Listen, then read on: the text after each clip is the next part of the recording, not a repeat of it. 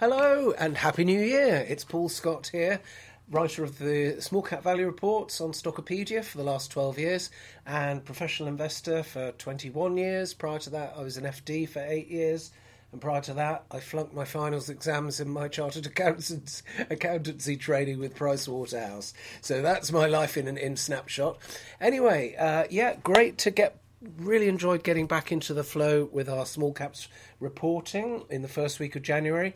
I see that the indices have succumbed to a bit of profit taking this week. Nothing alarming. It's all within the usual sort of ups and downs that you expect to see. So, the November and December rally in 2023 was staggeringly powerful, and it's quite normal, I think, to see a bit of a pullback. So I'm not concerned by anything. And I think some of the small caps I follow have just risen too fast and too far, and I'm not surprised to see some of them people wanting to bank a profit. I think that's a good idea. Incidentally, also, I'm planning another article where I'm going to cover about 40 share ideas in the small cap space, which I've made onto a manual list on my notepad as being a buy the dips list. So this is stuff I personally want to buy, but I'm not prepared to chase the price any higher than it is at the moment. So a good example would be Warpaint, W7L, which regulars will know we absolutely love that share. I think management are great. I did a really interesting interview with them last year. But I've never actually bought any because it always seemed to be just a little bit too pricey. And then when it did dip, I ummed and erred and didn't buy any. So I've missed a really good potential gain there that I should have had, given that I've always been, for the last 2 years, I've been very keen on the share. So anyway, I thought I need to, instead of my scattergun approach, I need to have a list of things that I actually want to buy on the dips. So when I've written that article, probably be in about a week's time, I'll post it up for you to have a look at. As always, never recommendations. We're not in the business of recommending shares at all. The whole ethos of me and Stockopedia, of course, as a site is do your own research. We genuinely want people to do that. It's not a disclaimer. The site is all about providing you with the data tools and the education, and of course, with Graham and I and occasional help from Roland, it's the just flinging ideas at you for you to then research in depth, because we covered over 609 companies. That's nearly half the market in 2023, so we can't go into a lot of depth, so we might miss things. Also, incidentally, I'm hoping to involve Roland more in 2024. That's currently in negotiations, because the small cap value reports are what the readers want, and so we need to do more of what works, in my view.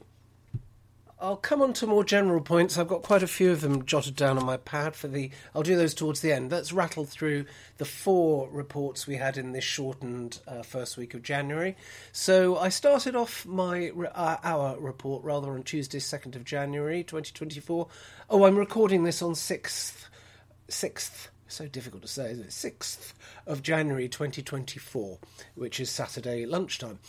Then the sun's just come out in Bournemouth, so I'm going to have a nice little meander down to the sea. It's dry January, of course, for me. By far my most productive month of the year. I spent most of December completely sozzled, as I expect quite a few of you did.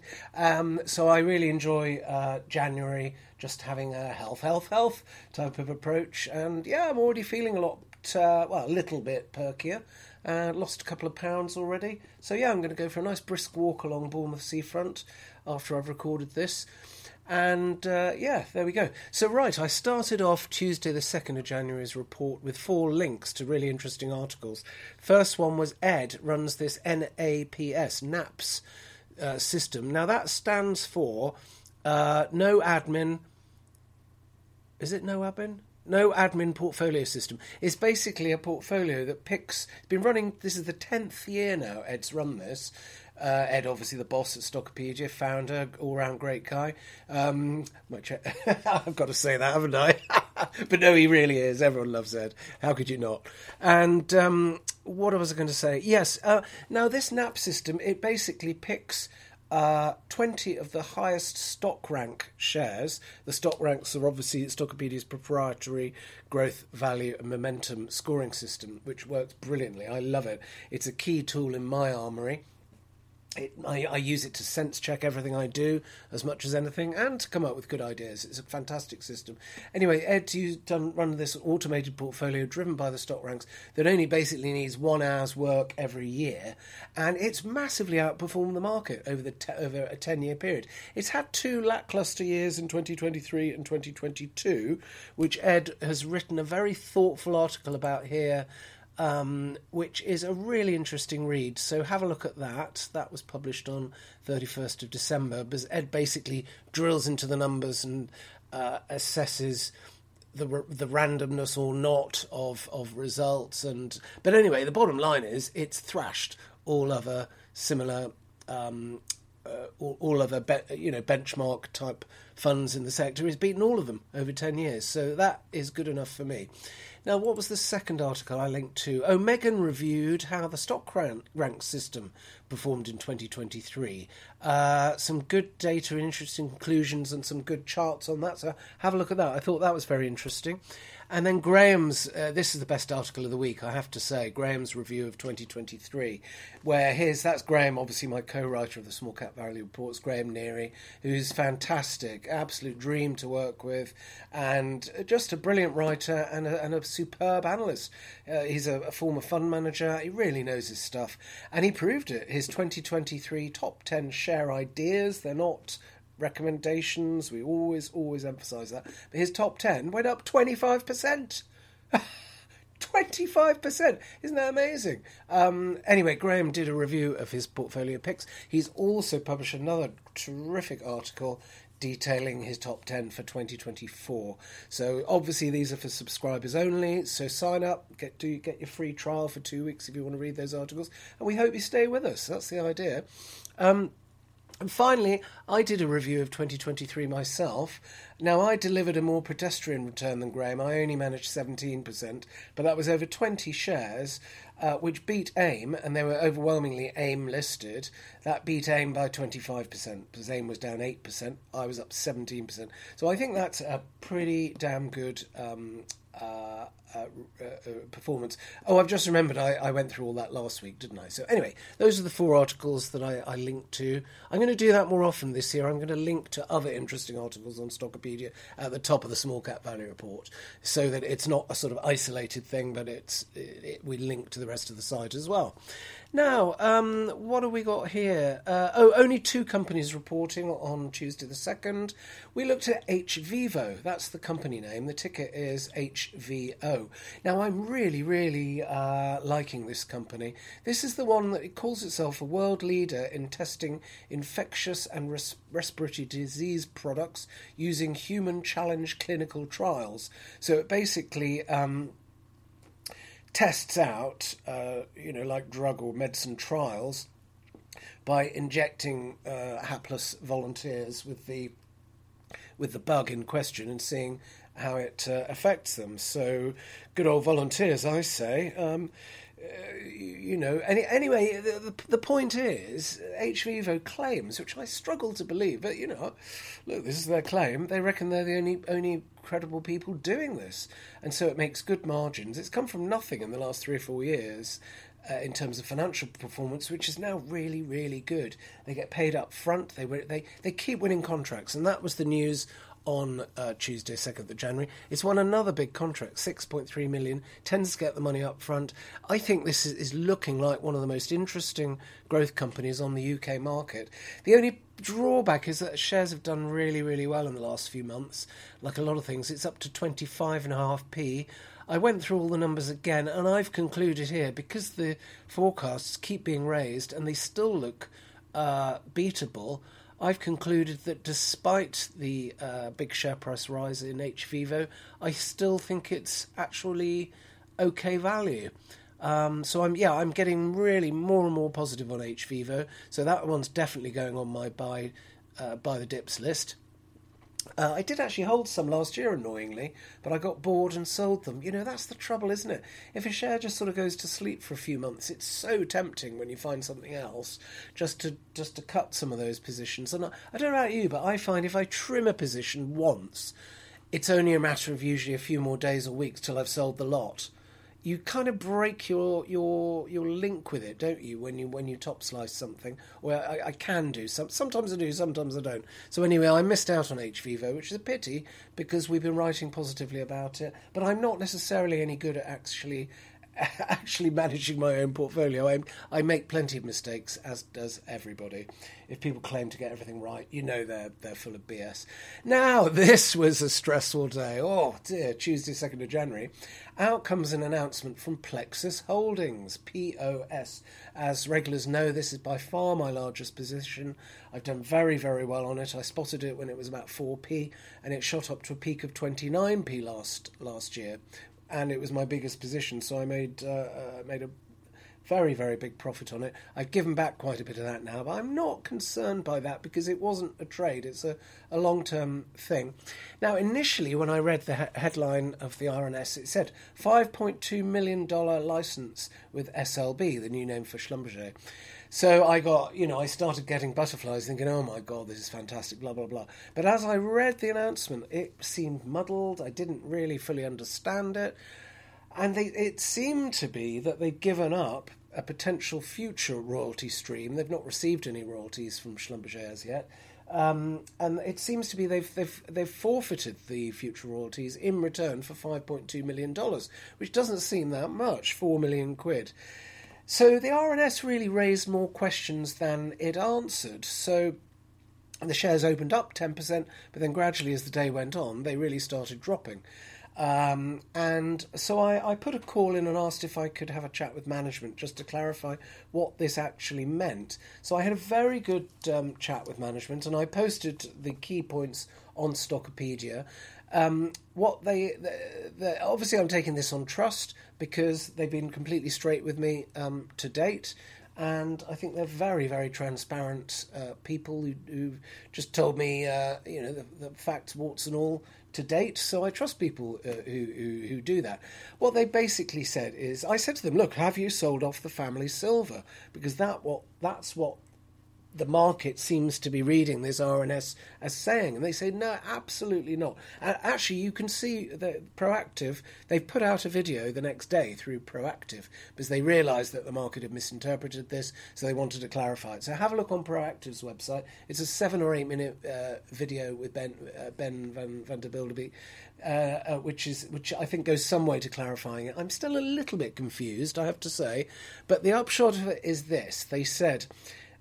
They said straight away on my call with them, yes, we know the RNS was confusing, it wasn't ideal, blah, blah, blah. What happened, basically, they produced an original draft RNS which explained everything in great detail, but then, due to client confidentiality, it couldn't go out. So basically, they had to massively redact the RNS and put out only the snippets that the customer was happy to be released, which basically only told us part of the story. And obviously I never ask for or get inside information, so I didn't ask them to clarify any further details, and they wouldn't have done anyway, because they can't. So but they said basically the core message is we couldn't tell the market and investors what we wanted to tell you because of client confidentiality, but trust us, this is a good deal. And no, we have definitely not sold off the family silver. What they're saying is this is a non-core activity that Schlumberger has paid them $5.2 million cash up front because they want to get out there and get low-cost, high-volume wellheads out there in the market, which then hopefully will make POSGRIP, which is the technology that Plexus owns and has been perpetually licensed to Schlumberger. The idea is it then makes that the industry standard. Now, this is obviously going to be, it's not going to happen overnight. It's maybe over the next few years. And where Plexus works is on big bespoke projects. For example, the £8 million special project that they're currently working on, which is making the current year actually profitable. And then the 5.2 million license income is over and above that. So the forecasts have been up very considerably, and Plexus is now in the middle of a year that is going to be highly profitable. Now, the $5.2 million sorts out the cash issue. So this greatly de-risks the share, because the main question mark over it was solvency, dilution. That's been solved at a stroke. So actually, the downside risk has been drastically improved by this announcement. So I'm actually quite upbeat about it. What were the other points? I think those are the core ones. Yeah, and there are numerous. This is just a niche area, but Plexus has fingers in lots of other pies, like, for example, the plug and abandonment area. They're expanding rapidly into that. They've still got that intact. Subsea wellheads, I think, it seems to be a bit of an overlap between the two. But the bottom line is, this deal with Schlumberger sorts out the company's cash position, and it makes it highly profitable in the current year. And basically, they've got lots of fingers in other pies that they're all developing. And for 17 million market cap, it's dirt cheap, I think. So, as I say, I haven't fully got my head around all of this. And I do understand why some people panic sold. I remember I was on the 341 bus in London, going from my base in Canonbury, North London, to Waterloo. And sitting on the upper deck, I was looking at my share prices and watching my SIP absolutely plummeting. Plexus, I think, dropped from 21p down to 13p intraday. So at that point, I just started doing some trading on my phone on the upper deck of the 341, and I banked my profits in Cornerstone FS, made about a 60% profit in that purely, and I also banked my profits in Revolution Bars purely to raise money. To buy more Plexus. So I bought as many Plexus, literally as many as I could buy. I kept putting at about 14p, which has worked out all right, actually, because they ended the week at about 16.5p, and it was obviously oversold at that level. Somebody, don't know who, was panic selling. It's not usually a good idea to panic sell unless there's some solvency problem at a company. And the statement from Plexus was the complete opposite of a solvency problem. It resolved the solvency issues and the dilution risk. So anyway, whoever it was who was dumping stock at 13p has made a bit of a cock-up, but they've handed a bargain on a plate to me. So I've topped right back up to my maximum position size on Plexus, and we'll just have to see what happens. Look, it's highly volatile, it is speculative, but a lot of the things in the fundamentals are really going right now. It all hinges now on winning some more big contracts. That's what it's all about. It's going to be news flow driven. I'm hoping for, and I think there are good reasons to believe, that the business now has a very strong industry and environmental tailwind, and I've just got to sit back and wait. See what contract wins happen. And we don't know, there's no guarantees, we don't know what's going to happen. But I think, 15, 16 million market cap, now fully funded with 5.5 million cash, 3.5 million net cash forecast for June 2024 by a new note from Cavendish. Have a look at the note from Cavendish and have a look at the video from the CEO and see what you think. It's not going to suit everybody, I get that, but I'm very happy with it. So let's just see what happens. It's a medium-term hold for me. I think they've got a big market opportunity. What's it worth? Oh, well, I'm sticking to my view that it's worth, as things stand now, I think between 30 and 50 million quid. Which is about 30 to 50p per share, because it's just over 105 million shares. Longer term, if we get in some more big contracts, this thing could really go to 100 million plus. I still think that's the potential that I'm in it for. No guarantees it'll happen, so we'll see. Oh, and just reviewing the reader comments on 2nd of January's report as well. There's lots of people sort of writing in very authoritative tones. That's the style at the moment, isn't it, on the internet, about, either emphatically that Plexus is rubbish or that it's marvellous. All I would say is it's so complicated. I don't believe that anybody in our network necessarily fully understands the business. It's highly complex, and I certainly don't. I just go for things like triple-digit percentage revenue growth. That's one of the best signals for multi-baggers in my experience, and the revenue growth for this year for Plexus is going to be about 800% growth. Now that might be a one-off good year, we don't know yet. Also moving from persistent losses into a profit, that's another key signal I look for.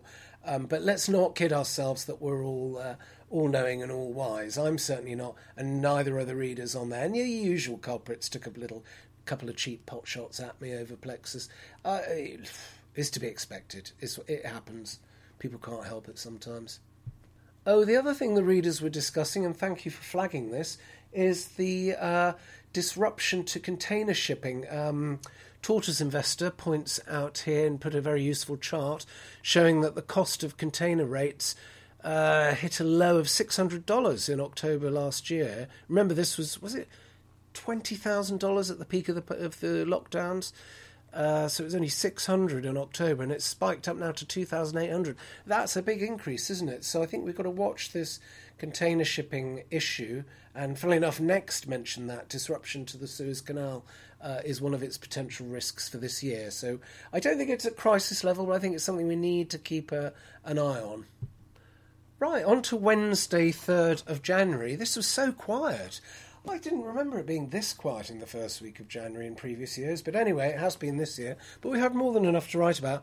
Now, I only did one share on this day. Graham had other things to do, so he said to me, look, there's no point in me writing. We had some garbage on the to-do list for absolute rubbish nanocats. And I said, Graham, it's a waste of time writing on them. Why don't you go off and do something else, prepare your year-end reviews? And he said, yes, I'll do that. So we agreed on that. So I covered Interseed, IGP. This is the, what is it? It's a niche software business based in Lutterworth, which has the most astonishing US client list, including all these US government departments. And 5 out of the 6 of the world's largest aerospace companies, you name it, they've got the most incredible client list, which is why I've taken a close interest in this company now for over 5 years. I did sell them in 2021, I think, unfortunately, which is a pity, because it announced a major new contract. Oh, it does cyber security credential management, so sort of two-factor sign-ins. When you get sent a thing to your phone giving you a 6-digit code, it's in that sort of space, but it does the high-end stuff, but also it's broadening its market penetration into more mainstream ways. And it's had a comprehensive turnaround under the CEO, who I rate very highly, Klaus van der Leest, who's done a great job there in the last 5 years. Well, it's finally bearing fruit. In December, they announced a huge one-off perpetual license win, which has absolutely transformed the figures for the current year. But that is a one-off. But then on the 3rd of January this year, it announces another major contract win, not as big as the previous one. Anyway, I won't go into all the details. See Wednesday's report, 3rd of January, for Interseed. And the more I wrote about this, the more I think, bloody hell, I should be in this share. But it's gone up from about 40p to about £1. Anyway, after I talked myself into buying some by writing this report. So anyway, I think it was the next day or later that day, I dipped my toe in with an initial purchase of Interseed. So I'm back in it, and I'm very pleased, very happy to be back in Interseed. It's only a small position, about 2% of my portfolio or something like that. And I put it, funnily enough, before this contract win, a couple of days earlier, I'd put it, Interseed, into my top 20 list of share ideas for 2024. And it's gone up about 10% or so. So I got lucky on that one, because obviously I didn't know it was about to win another contract. But Interseed, have a look at it. Have a fresh look at it. I think it looks very interesting. Oh, the readers were talking about something called Huddled, HUD. This used to be iMotion, ImMotion. I had a look. The shares have fizzed into life this year. I had a look at it. I cannot see why people like this one bit. Admittedly, it's a website that does sort of end-of-line, cheap, discounted goods, but it's loss-making. It's small, rapid growth, but loss-making. I can't see anything that appeals at all about this, but I just had a fairly brief look at it. But look, some of the readers think it's interesting, so make your own mind up on that. Oh yeah, it's a website called Discount Dragon, but it's loss-making. It's tiny. As usual, whenever Janos One is involved, the discussion becomes unpleasant and fractious. And who did he lock horns with here? Oh, Edward J.W., who after a bit of a back and forth, concludes, well done on making a profit on investing in a rubbish, loss-making company.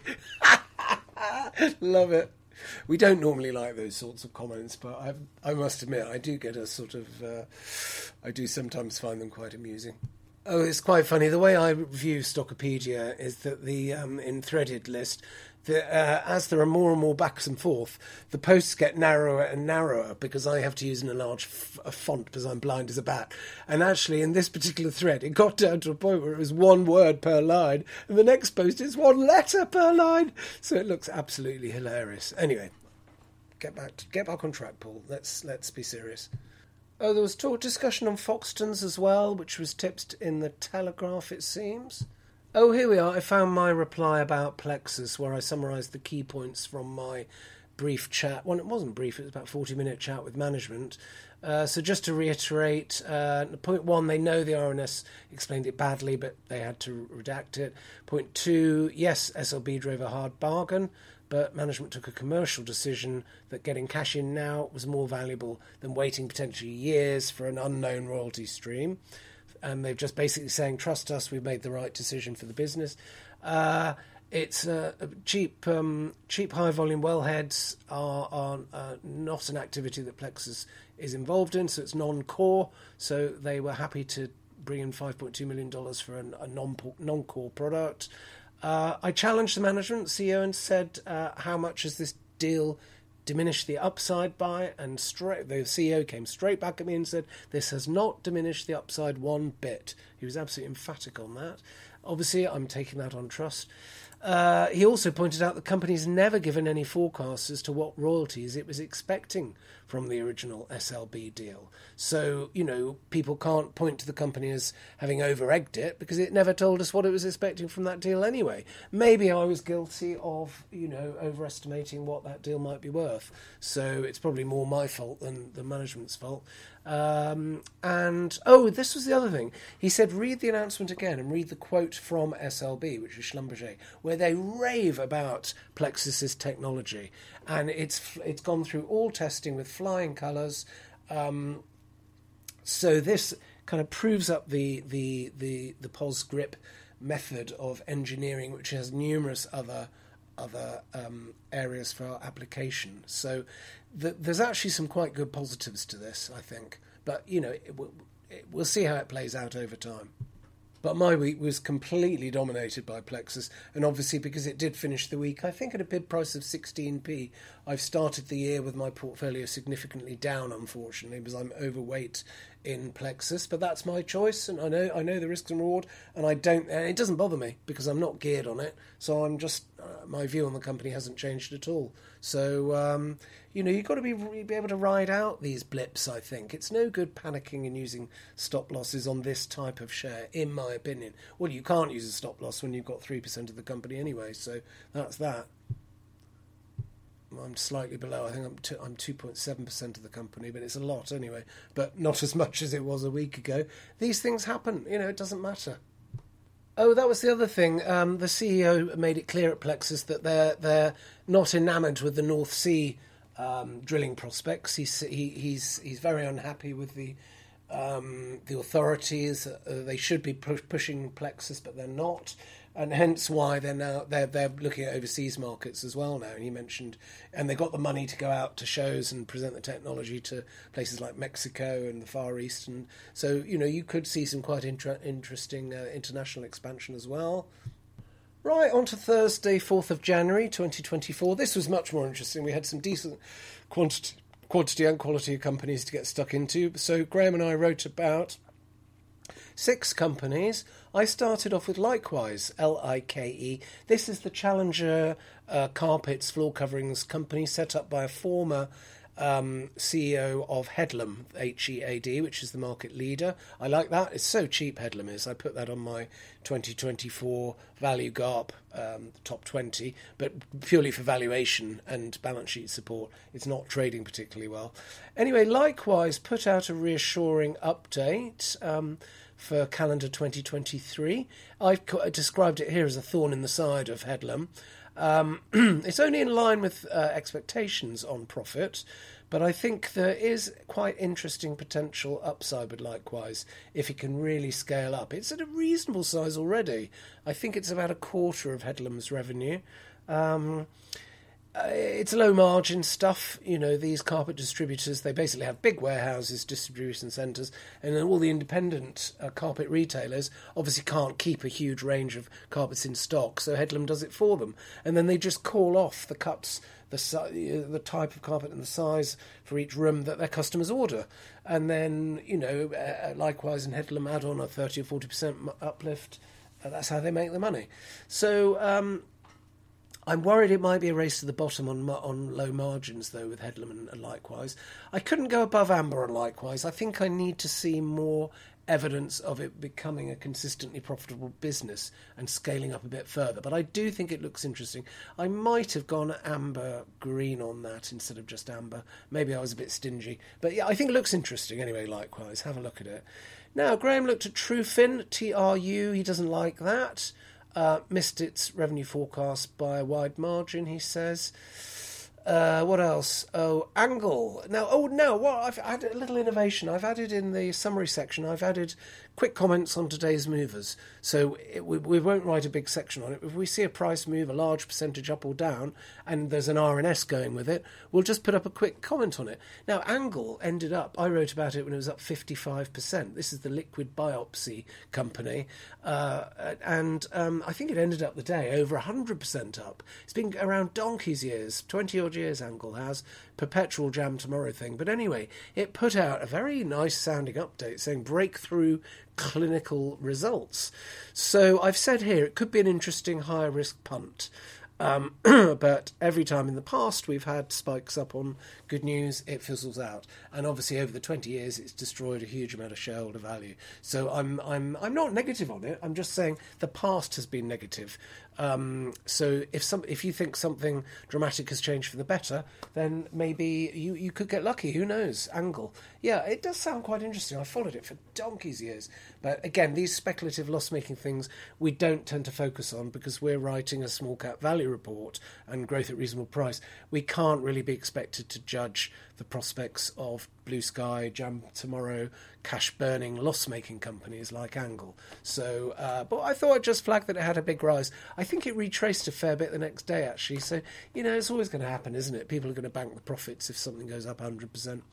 Anyway, a similar sort of thing on a much smaller scale was Shearwater, SWG, 12 million market cap. Contract wins, I think, look quite good, actually. So I've just flagged up here. Could be worth a fresh look, SWG. Deals with major customers is something I like. They've announced 0.8 million deal with the UK government department, and a delayed $3.2 million deal has also come through. So, yeah. Right, sorry, I just had to go out and chat to a neighbour that was just outside. Where was I? Shearwater. Yes, I think that looks quite interesting. Contract wins, have a look at it, and let me know what you think. The balance sheet, I've said here, looks adequate. It did warn on profit in March 2023, Shearwater did. It's some sort of cybersecurity services company. Now, Topps Tiles, Graham had a look at, Q1 update. He's amber on this. Year-on-year weakness in Q1 revenues, but they don't seem to have changed the forecasts. Oh, this was an interesting one. I strayed into mid-caps. I had a look at JD Sports Fashion. That's JD dot is the ticker. Now it dropped 23%. So it lost nearly $2 billion in market cap. Because I think it's a FTSE 100. Yes, it is. FTSE 100 sports retailer. Now, why are we looking at that in a small caps report, you might say? Well, I always do. Given that I used to be an FD in the retail space, I like to keep tabs on it, although my experience is now out of date. So I don't think I'm capable of picking the winners in the retailing sector. But it just interests me. And also, I think we like to look at the updates in early January from the big retailers to get kind of general read across how the consumers are. And JD Sports, it was actually a profit warning, so it dropped 23%, which I think is a bit over the top. Now have a look at today's Times, actually, because there's a very good article in there saying they think that JD Sports is coming under more competitive pressures from Frasers, which of course owns Sports Direct, and other and Nike recently put out a profit warning. So it surely wasn't a big leap to imagine that JD Sports might not put out a particularly good update either. So I was a bit surprised at the market reaction there. But anyway, I've looked at it and I think it's cheap. JD Sports Fashion. It's got a fantastic long-term track record. They're opening stores at a phenomenal rate. It's international. A third UK, a third America, and a third rest of the world, I suppose. So I think actually on a PE of 10, it looks quite appealing. Oh, that was it. My point with JD Sports as well was the shares did tremendously well in November, December's everything rally, but then gave up the whole damn lot in one fell swoop on the 4th of January, which makes me think that this is increasingly likely evidence that the November, December big rally in lots of small and mid caps was completely indiscriminate. So that to me says you've got to be careful.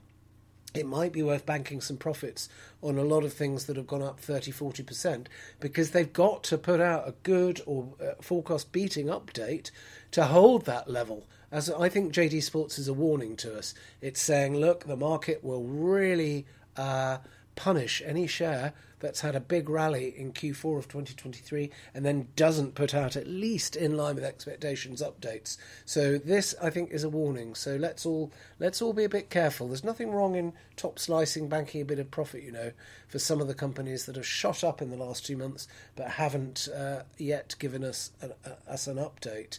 I think you could see some sharp falls. So just be careful there. You can always buy them back, can't you? Oh, thanks also to Silver Fox, who kindly explained the put-call liabilities on JD's balance sheet, which I inquired about. Thank you for that. Oh, and another reader questioned where I'd said that even after the profit warning, profits would be up at JD Sports. I took those figures off the stock report, but sometimes they are adjusted by Thomson Reuters, the data provider. So the reader in question, sorry I can't find the actual post, said I might have got that wrong. So if I've got that wrong, I'm very sorry. I didn't really have time to check back to the actual accounts. I just used the figures off the stock report. So if that was wrong, apologies. Oh, and several of the readers are criticising the Telegraph for tipping JD Sports a couple of days before a profit warning. It's not their fault, these things happen. Everybody gets caught out every now and again with that sort of thing. I don't really look at newspaper or magazine tips myself, but if I do see them, I just think it might catch my eye and I think, well, that might be quite interesting. I'll then do my own research. So I'm not going to blame the journalist who flags up a share if it suddenly drops on a profit warning, because it's not their fault, is it? And ultimately, I take responsibility for my own investing decisions, and we all need to, not blame other people. Oh, David J. Hill, who's one of our best commenters, flagged up Big Blue Broadband. BBB is the ticker. He said that Christopher Mills keeps buying them and now owns 25%. I did start having a quick look at Big Blue Broadband, but I got distracted. And I think that one might be worth you having a look at. I don't have a particular view myself, but if Christopher Mills is buying it up, we know how good they are at Harwood and his stable of companies at researching these things. So, that one might be worth a look. Thank you also to Martin VT, who flagged up a positive trading update buried in an announcement from Sigma Rock SRC. Results expected to be at least in line with market expectations. I didn't spot that one, so thank you, Martin, for flagging that up. Right, on to Friday's report, 5th of January 2024, which I wrote on my own as always. I got up ridiculously early, about 4:30, and started work on Next, the obviously bellwether, as Megan mentioned in her. She did an article about it today as well. NXT, sales through every crisis, doesn't it? Next does, doing brilliantly, making profit margins that other retailers, apparel retailers, can only dream of. What a quality business. We love it. I'm a long-term fan of Next, as many of people who followed me for a long time will know. Anyway, it put out an update on Thursday, which I covered in Friday's reports. I got up early to write it. I really went through all the detail, and it looks very good, ahead of expectations. They've added 20 million to the profit forecast. It's a 19% profit before tax margin, which is just incredible. The growth has all come from online, which surprised me. Now, the macro comments. This is the most interesting bit. Let me scroll down. they flagged up positive factors, wages rising faster than prices. Well, again, that's what I've been on about for a while now, so it's great to have it confirmed by the sector leader clothing retailer. Zero inflation in our selling prices. Now, that really surprised me. They said basically factory gate prices are now static or falling, and obviously sterling's recovered and is pretty stable now against the dollar. So it doesn't actually mention that, but that's the case. So they're saying they don't need to put through any further selling price rises. That's very encouraging for the macro picture. Oh, actually, something I've just remembered about JD Sports. They said the market's become more promotional. That means they're having to offer discounts to sell product. That, again, is good macroeconomically. Consumers are forcing retailers to discount, to lower prices, which means that we should see the rate of inflation continue its downward trajectory. I'll come on to that in a minute with some more general points. So zero inflation of selling prices from Next. They said that's the first time in 3 years input prices have been stable, and also on the overall consumer environment, Next says, on the face of it, the consumer environment looks more benign than it has for a number of years. How about that? That, I think, is very interesting, isn't it? Again, that very much confirms my positive outlook for the macroeconomic picture in Britain this year. I think, it's good to be collecting evidence that confirms that I seem to be on the right lines with my bullish view for the economy. Now, risk factors, it says the weakening of the employment market could affect consumer confidence. Higher mortgage rates, of course, although that as a risk factor is easing as fixed rates are going down, and supply chain risks regarding the Suez Canal. So overall then, a pretty upbeat report from Next. So I love their bit about condemning EBITDA as well. Funnily enough, I'm having an ongoing discussion with that about one small cap where they said, well, we've got to go along with the convention. I said, but people don't want it. People want to just, profit and earnings per share. Why not give EBITDA profit and earnings per share in your guidance? What's the problem? Just tell us all the numbers, then everyone's happy. So anyway, but it's great to see Next pushing back on EBITDA, saying it's not reality, so we're not going to do it. Good for them. Clarkson, the big shipping company, 1.1 billion market cap. I covered it because it was ahead of expectations. Trading update. I've always been unsure about this share because I just don't understand the sector. But I couldn't keep marking it amber because it keeps upping its forecasts. So I've moved to green just based on the facts, figures and forecasts as of today. I don't know what's going to happen in the future. Same with all shares. PE of about 12 or 13. Nice balance sheet. But remember, most of the cash is going to be paid out in staff bonuses. So that's a point I stress. But I'm been really impressed by the updates from Clarkson. This is the latest of a series of big increases in forecasts. So good for them. Clarkson seems to be doing very well. Shipping services, shipping broking group. Finally, I looked at Revolution Bars, RBG, and I did emphasise people mistakenly think I'm a perma bull on this, which I'm not. I see it as a trading share. Could go either way, and my view's unchanged. It's a special situation. Shares dropped 22, high risk, but there's far too much bank debt. They did a crazy deal to buy Peach Pubs right at the top of the market just before interest rates shot up. So ridiculous decision. But a lot of us think it was a bit of a life raft for management because the core chain at Revolution Bars, I think, is really, really struggling. Now, they did put out quite a reassuring Christmas update, 9% like-for-likes over the peak 4 weeks. So I was a bit surprised the shares dropped 22%. But it's only a penny from 5.25p or something to 4.25. As I say, I'm not currently holding. Coincidentally, I sold them a couple of days earlier purely to raise money to buy Plexus. It wasn't a decision based on... And I didn't have that many anyway, only about 10 grand's worth. So would I buy back in? Not at the moment. I think the jury's out. The problem with bars is that hospitality is that the staff wages are about 35% of revenues. So this huge hike, I think it's about 11 or 12% for Revolution Bars, huge hike in living wage in April is going to clobber them again. And they're only, they're trading at a small loss. But if you reverse out the depreciation charge, it is still generating cash. Bank debt came down. There's lots of moving parts here, and I've said, My view's unchanged. It's a high-risk special situation. It could go bust, or it could need another emergency fundraise. Those are the downside scenarios. Or it could start trading better, and somebody might come in and bid for it, because at £10 million market cap, the equity is just a call option, really. And of course, the buyer doesn't have to repay the bank debt. The bank debt might be happy. Well, the bank would be happy if a company with a bigger, stronger covenant comes in and buys Revolution Bar, then the bank debt ceases to be an issue. So, it could go either way. I just don't have a strong view either way on Revolution Bars. So I've marked it amber red, which was the same as I marked it in October, and I was amber back in July. So we haven't been bullish on this for a while. We've just saying, look, it could go either way.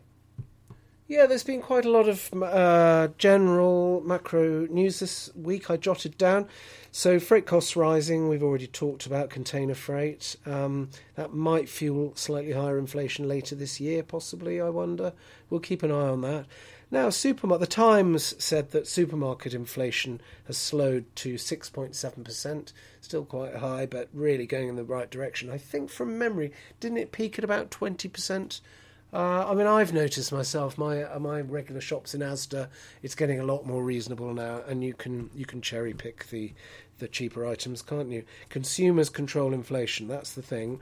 As with JD Sports, if you refuse to pay the higher prices, it forces them to discount because they've got the next season's stock coming in. They have to shift everything.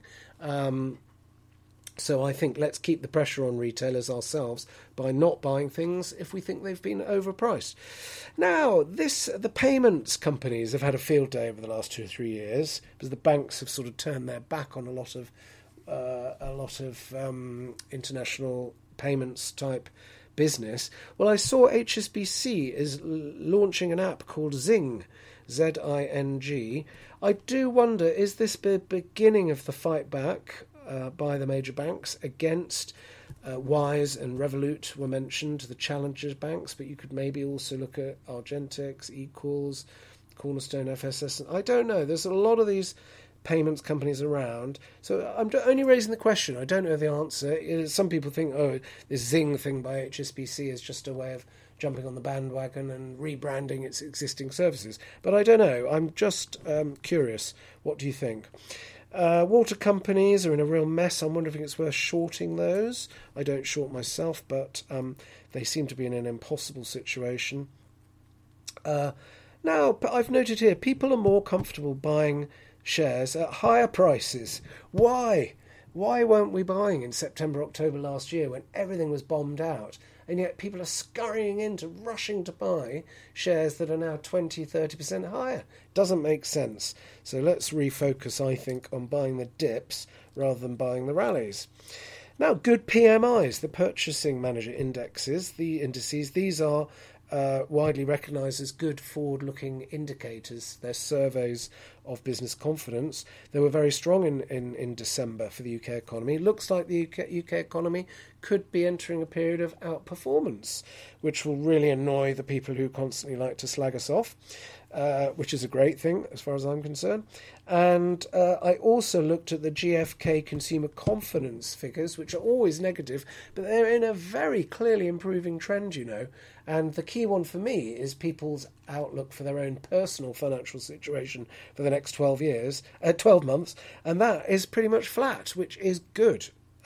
So I think this all reinforces my view that the macro outlook is improving and is quite significantly positive, I think. You might have a few more months of profit warnings first, but, in April, when all these big wage and benefits rises kick in, I think that's clearly going to be a massive stimulus to the economy. We saw the same thing last year, so I'm very upbeat about the UK economic outlook this year, and I cannot understand why some other commentators seem to be so gloomy when you've got all this positive forward-looking data. Are they not looking at the forward-looking data? I don't know. I don't understand it.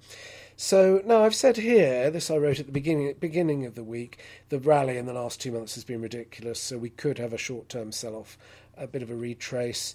But I'll also, when there's been a massive rise in everything, I look for the laggards. I look for good companies, small companies that haven't risen in the rally, and that's been quite lucrative in the past. What else? JD Sports, yeah, we've covered that. Does it matter that another company called TUI, the holiday company, does it matter that it's leaving the London market, London stock market? I don't know. Tell me what you think. I mean, it's a German company. It has a dual listing in Frankfurt and London, and most of the trade goes through in Frankfurt. So they're ditching the London listing, which, does it really matter to me? I don't think it does. And basically, the brokers these days on commissions, they make very little in commissions anyway. Does it matter that the London market's shrinking, the stock market? I don't know. Tell me what you think. Now, Sainsbury's is giving a 9% pay rise to its staff, which is a huge amount, given that inflation's now down to 3.9%, probably going to drop further, maybe to 3% or something. That's a 6% real terms increase Sainsbury's is giving its staff. Good for them, I say, but it's costing them 200 million. All extra demand going into the economy. Is it going to fuel a bit higher inflation, though? We don't know. And next I've covered. Now, the 10-year gilt, I vaguely keep an eye on. It's down to only 3.7%. That's really encouraging. And sterling is steady as well, all of which is pointing to lower base rates and lower inflation.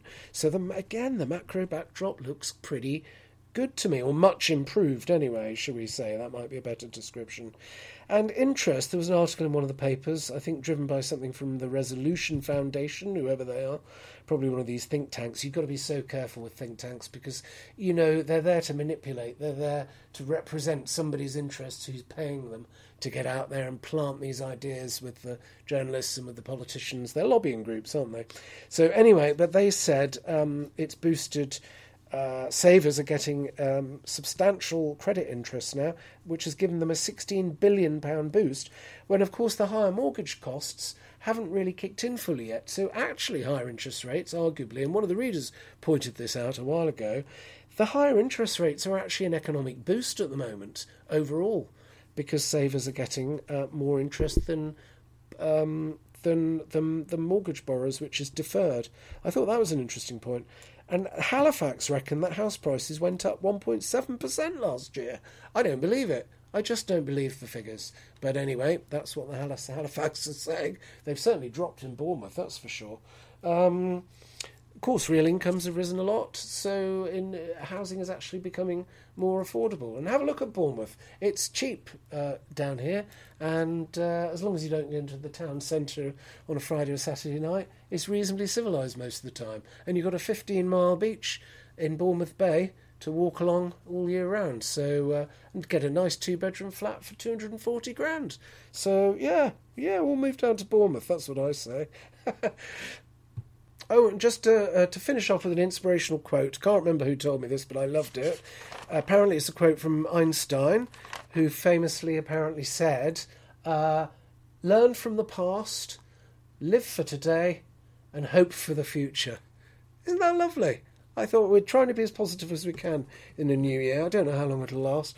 But anyway, I thought that was a really nice quote. So I'll leave that with you. And thanks again for all your support. The listenership is growing. We're up to about 2,500 listens per week now, which I'm really, really pleased with. It used to be about 1,000. So yeah, I did 52 episodes last year. And I'll keep them coming. Thank you for all your support. Really appreciate it. Okay, bye for now. Bye.